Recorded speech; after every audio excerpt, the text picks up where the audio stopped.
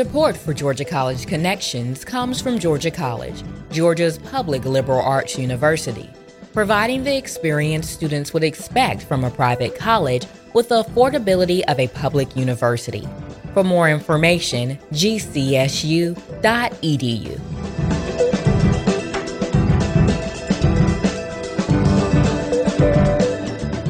Thank you for tuning in to Georgia College Connections on WRGC 88.3 FM.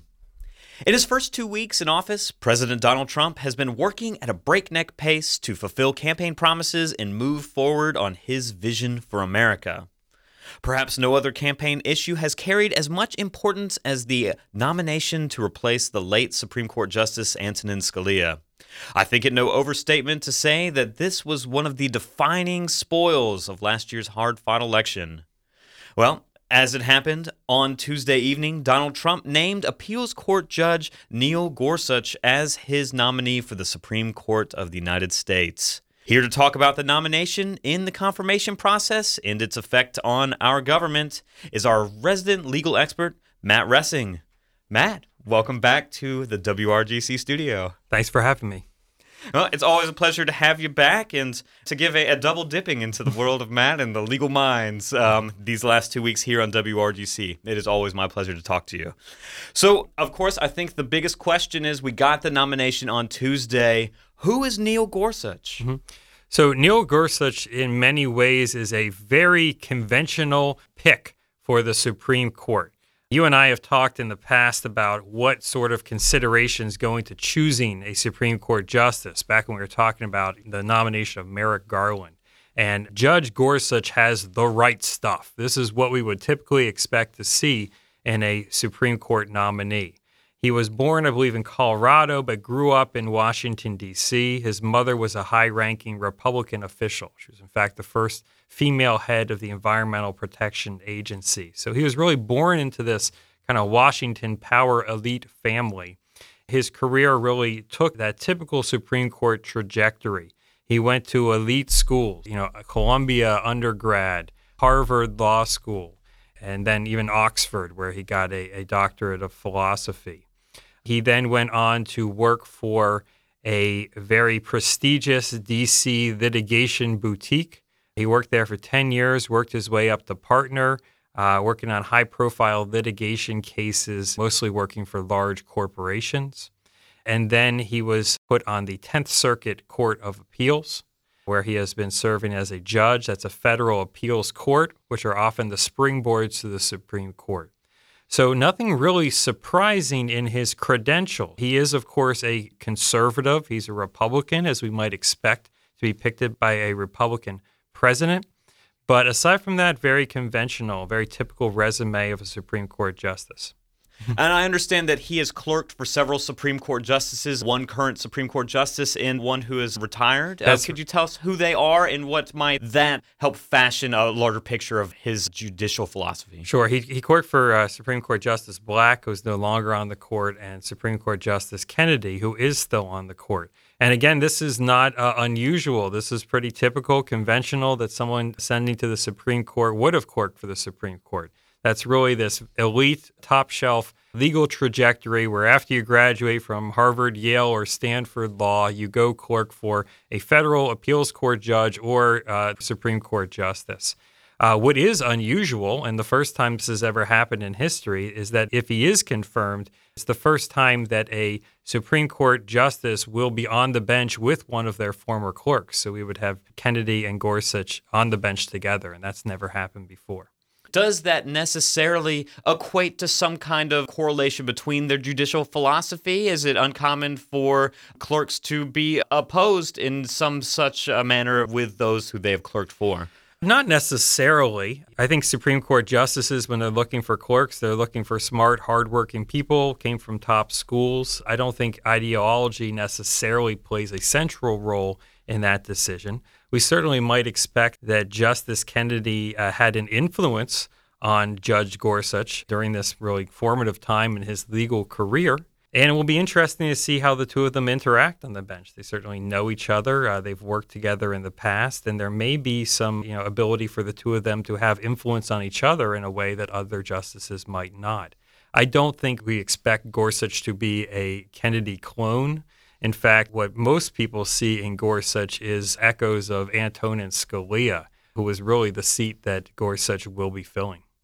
And of course, in his comments once nominated on Tuesday, he actually referred to Antonin Scalia and expressed some affinity towards the way that he appeared on the bench. Yeah, I think he called Scalia a lion of the law, and he has a lot of respect for Scalia. That's been clear. He's written about him. He's spoken about him in the past. We knew that he was a big fan of Scalia. And we also knew, looking at his rulings and his writings, that Gorsuch is very much in the mold of Antonin Scalia. In fact, I think that's something that President Trump said on the campaign trail, is I'm looking for someone in the mold of Antonin Scalia, and I think they found him.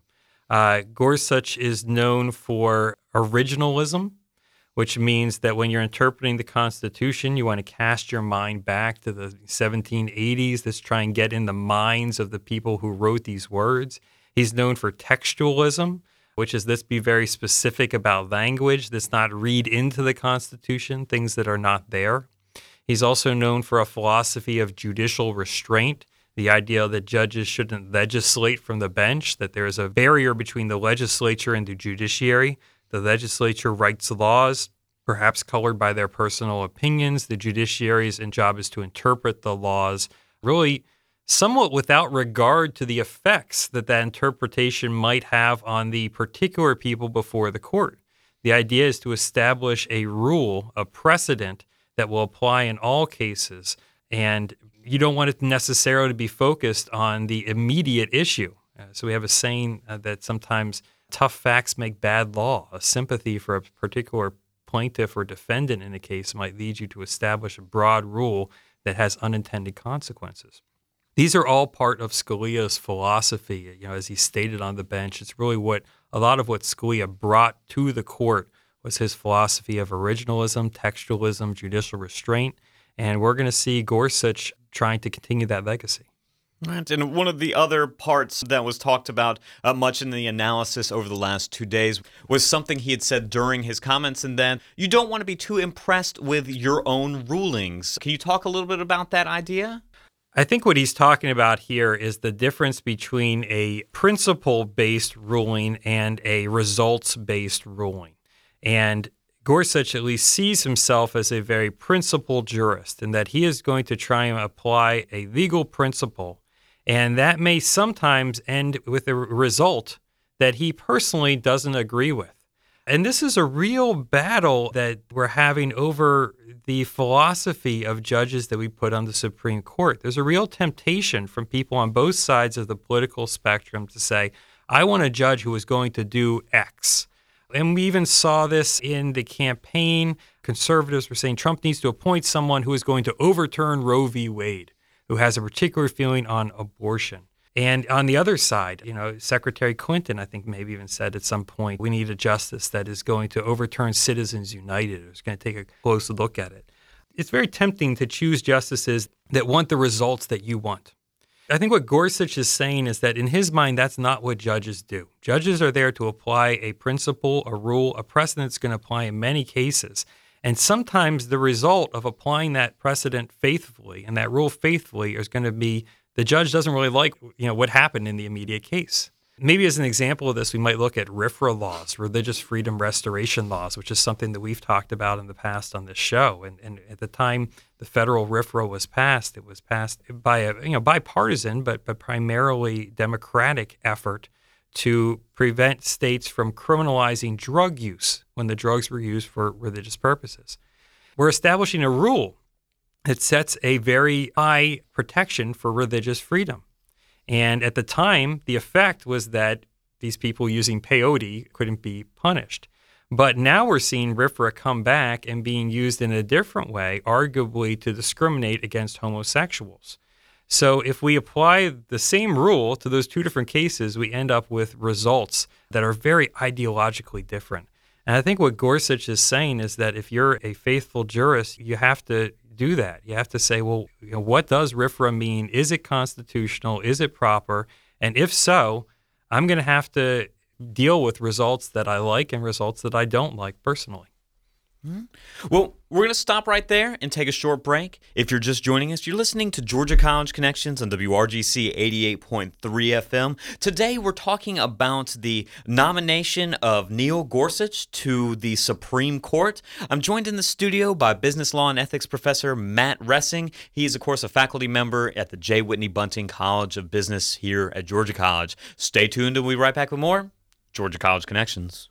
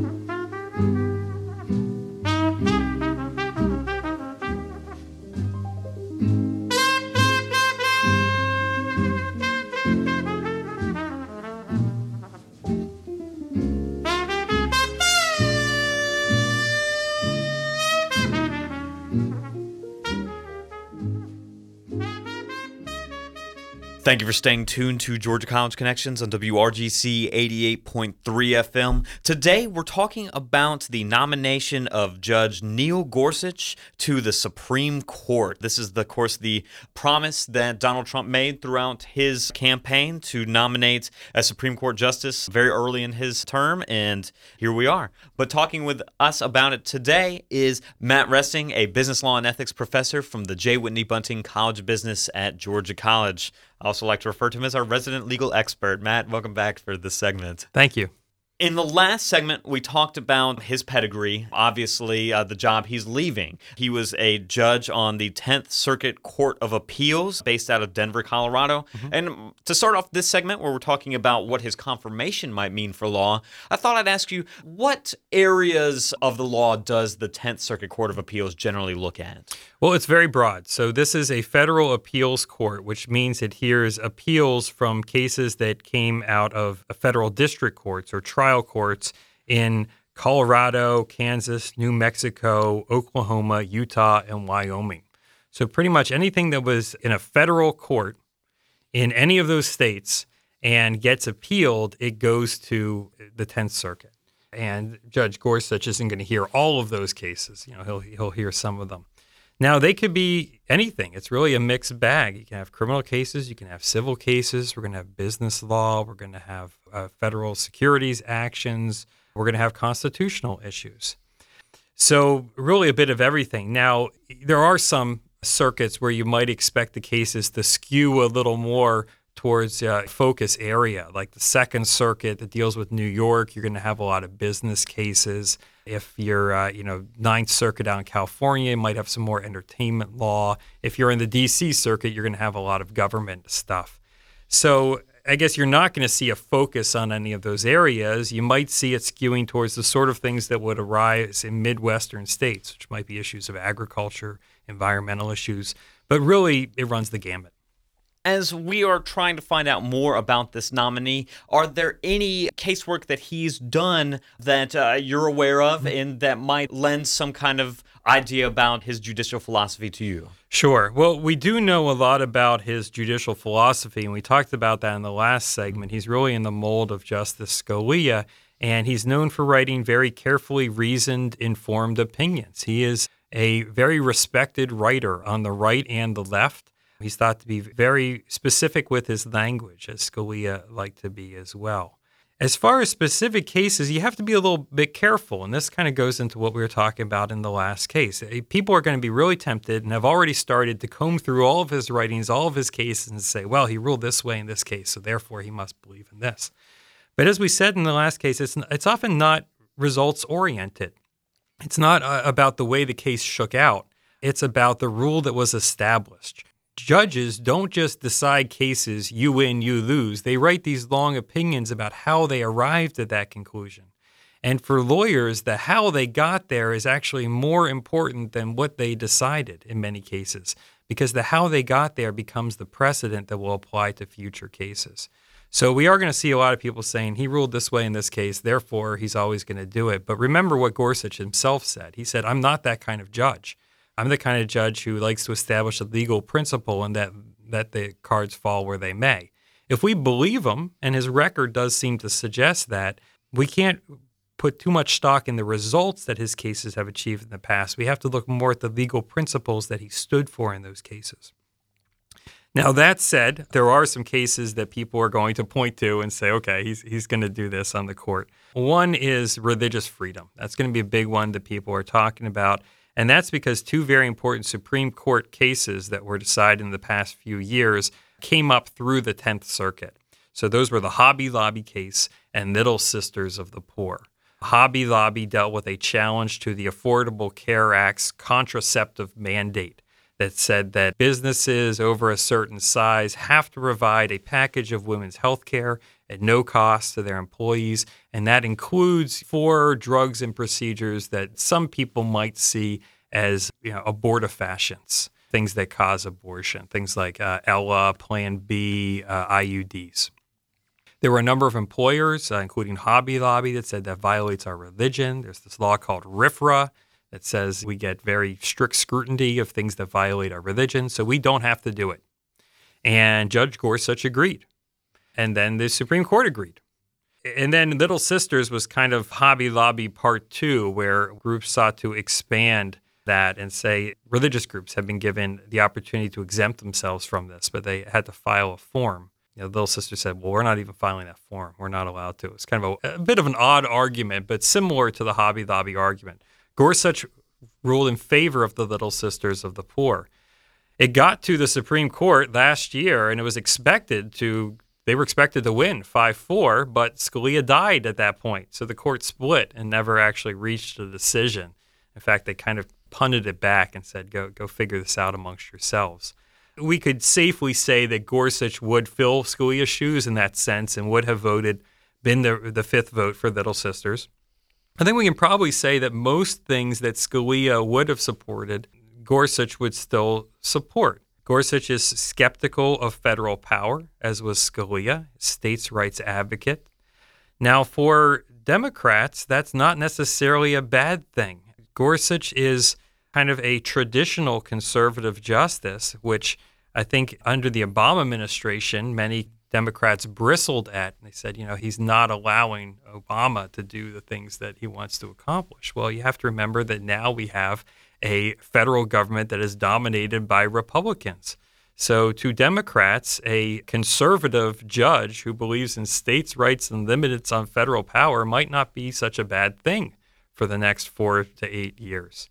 And that's where it gets interesting. How will Judge Gorsuch rule if he's called upon to examine President Trump's recent executive orders as maybe exceeding the bounds of executive power or federal power? Is he going to be tempted to follow the party line, or is he going to stick with his principles of small government and very careful limitations on executive power, which may actually end up with a result he's ideologically opposed to?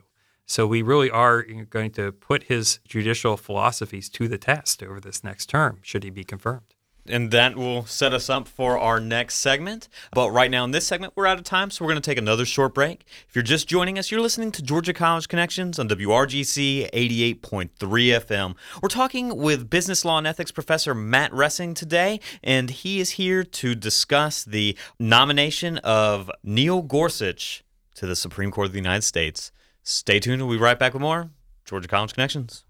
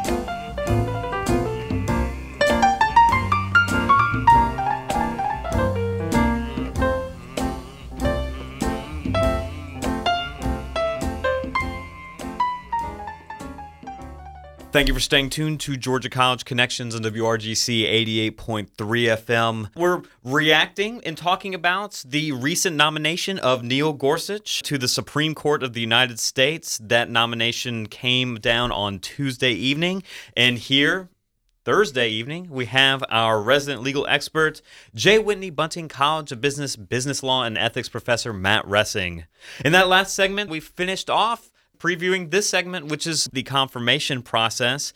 You were saying that although this is considered to be a very conservative judge, Democrats may want to really dig in deep and weigh their options before coming out in support or in massive resistance against this nominee. Start us off from right there, Matt. Well, we've always seen a knee-jerk reaction from some Democrats, or at least an immediate reaction by some Democrats to say, resist, resist, resist. That's not that this nomination through. A lot of it is because, of course, this is a conservative justice, and a lot of Democrats, particularly ones, if they voted for Hillary Clinton, they were hoping and expecting a more liberal justice, and they didn't get it. There's also a lot of residual anger over the treatment of Merrick Garland, who was Obama's nominee to replace Antonin Scalia. Senate Republicans basically stonewalled him for 10 months, didn't even give him an opportunity to be confirmed. So was that precedented at all? Not quite. It had been threatened in the past by people on both sides of the aisle. It is unprecedented in the length of the term where they didn't confirm, and it's unprecedented in that they didn't even give him an opportunity. He wasn't even contacted. So that is quite a snub. That said, our confirmation process has been kind of headed that way for a while. It wasn't a shot out of the blue, even though it probably was different in scale than anything we've seen before. So a lot of Democrats say, well, turnabout is fair play. We're not going to approve any of your nominees. I personally think that's a tactical error should they do it, and for a few reasons. One reason is that there's probably not a lot of opposition to Gorsuch, except for the fact that he's a conservative and people are mad about what happened to Garland. Otherwise, he really is a sterling candidate. He's got all the credentials, and he's not ideological in the sense that he is giving press conferences talking about Roe v. Wade being an abomination, as one of Donald Trump's other potential picks had said. He's certainly not a middle-of-the-roader, but he's not bombastic. He's not extreme. So it's going to be hard for Democrats to oppose this on the traditional grounds for opposing a Supreme Court justice. Also, is a much more practical aspect of this is that they can't win. It requires 60 votes to confirm a Supreme Court justice, and the Republicans don't have that on partisan lines. They have 52 votes. But if 8 Democrats don't go along with this, if all the Democrats stand as a wall and refuse to confirm, Republicans have an option that's often called the nuclear option. Because they're in control of the Senate, they could revise the rules to drop the bar from 60 votes to 51 votes. And at that point, they could confirm Judge Gorsuch along party lines.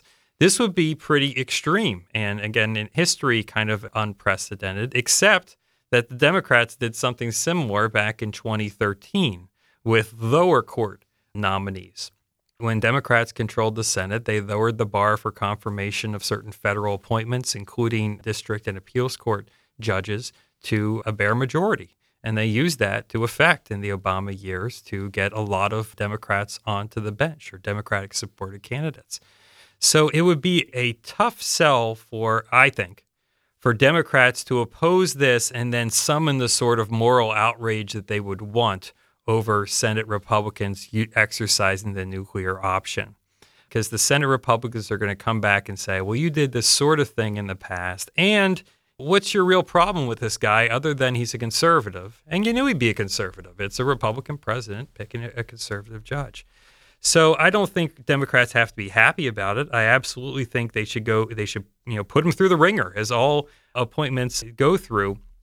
Dig into his past, dig into his opinions, question him, interview him. That's all part of our process. But in the end, I think that at least the majority or a significant amount of Senate Democrats are going to join in voting to confirm. And they're really going to hold the big guns with the idea that Trump might get a chance to appoint someone else to the Supreme Court during his presidency.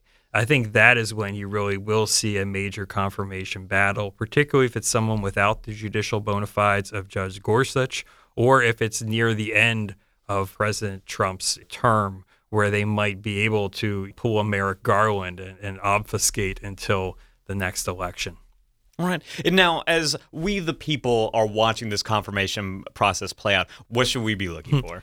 We should be paying careful attention, as we should with all of the nominees to administrative positions in the federal government. You know, I've told you a little bit about Judge Gorsuch from what we know so far, but we're about to learn a whole lot more about him. Now, he's gone through a confirmation process already when he was put on the 10th Circuit bench. So, again, his history has been vetted pretty carefully, but that was 10 years ago. We're going to learn a lot about what he's been up to. We'll learn a lot about his opinions, his philosophies. We're going to get questions from Republicans and Democrats that are going to bring out different aspects of his history. And this is really important to know because if he is confirmed, as he's expected to be, he's going to be a very powerful man, arguably even more powerful than the person who appointed him. Supreme Court justices in the modern context, and the other thing I should say is he's young. He's 49 years old. He could be on the bench for 3-4 decades. This is someone who really will shape the future of law in this country, along with all the other Supreme Court justices. We should pay a lot of attention to who he is, what he's done, and what he's going to do. Well, we will be paying attention, and I'm sure we'll have you back to talk more about it as we get closer to the up or down vote on confirmation. Matt Roessing, thank you very much for joining me again today in the WRGC studio. It's my pleasure. Pleasure is all mine. You've been listening to Georgia College Connections on WRGC 88.3 FM. Today we were talking about the nomination of Judge Neil Gorsuch to the Supreme Court of the United States. Joining me in the studio, as he often does on matters of this importance, is Matt Roessing. He is a business law and ethics professor at the J. Whitney Bunting College of Business at Georgia College. I've been your host, Daniel McDonald. It's been my pleasure spending this portion of the evening with you here on WRGC 88.3 FM, and I want you to know I look forward to convening with you next time.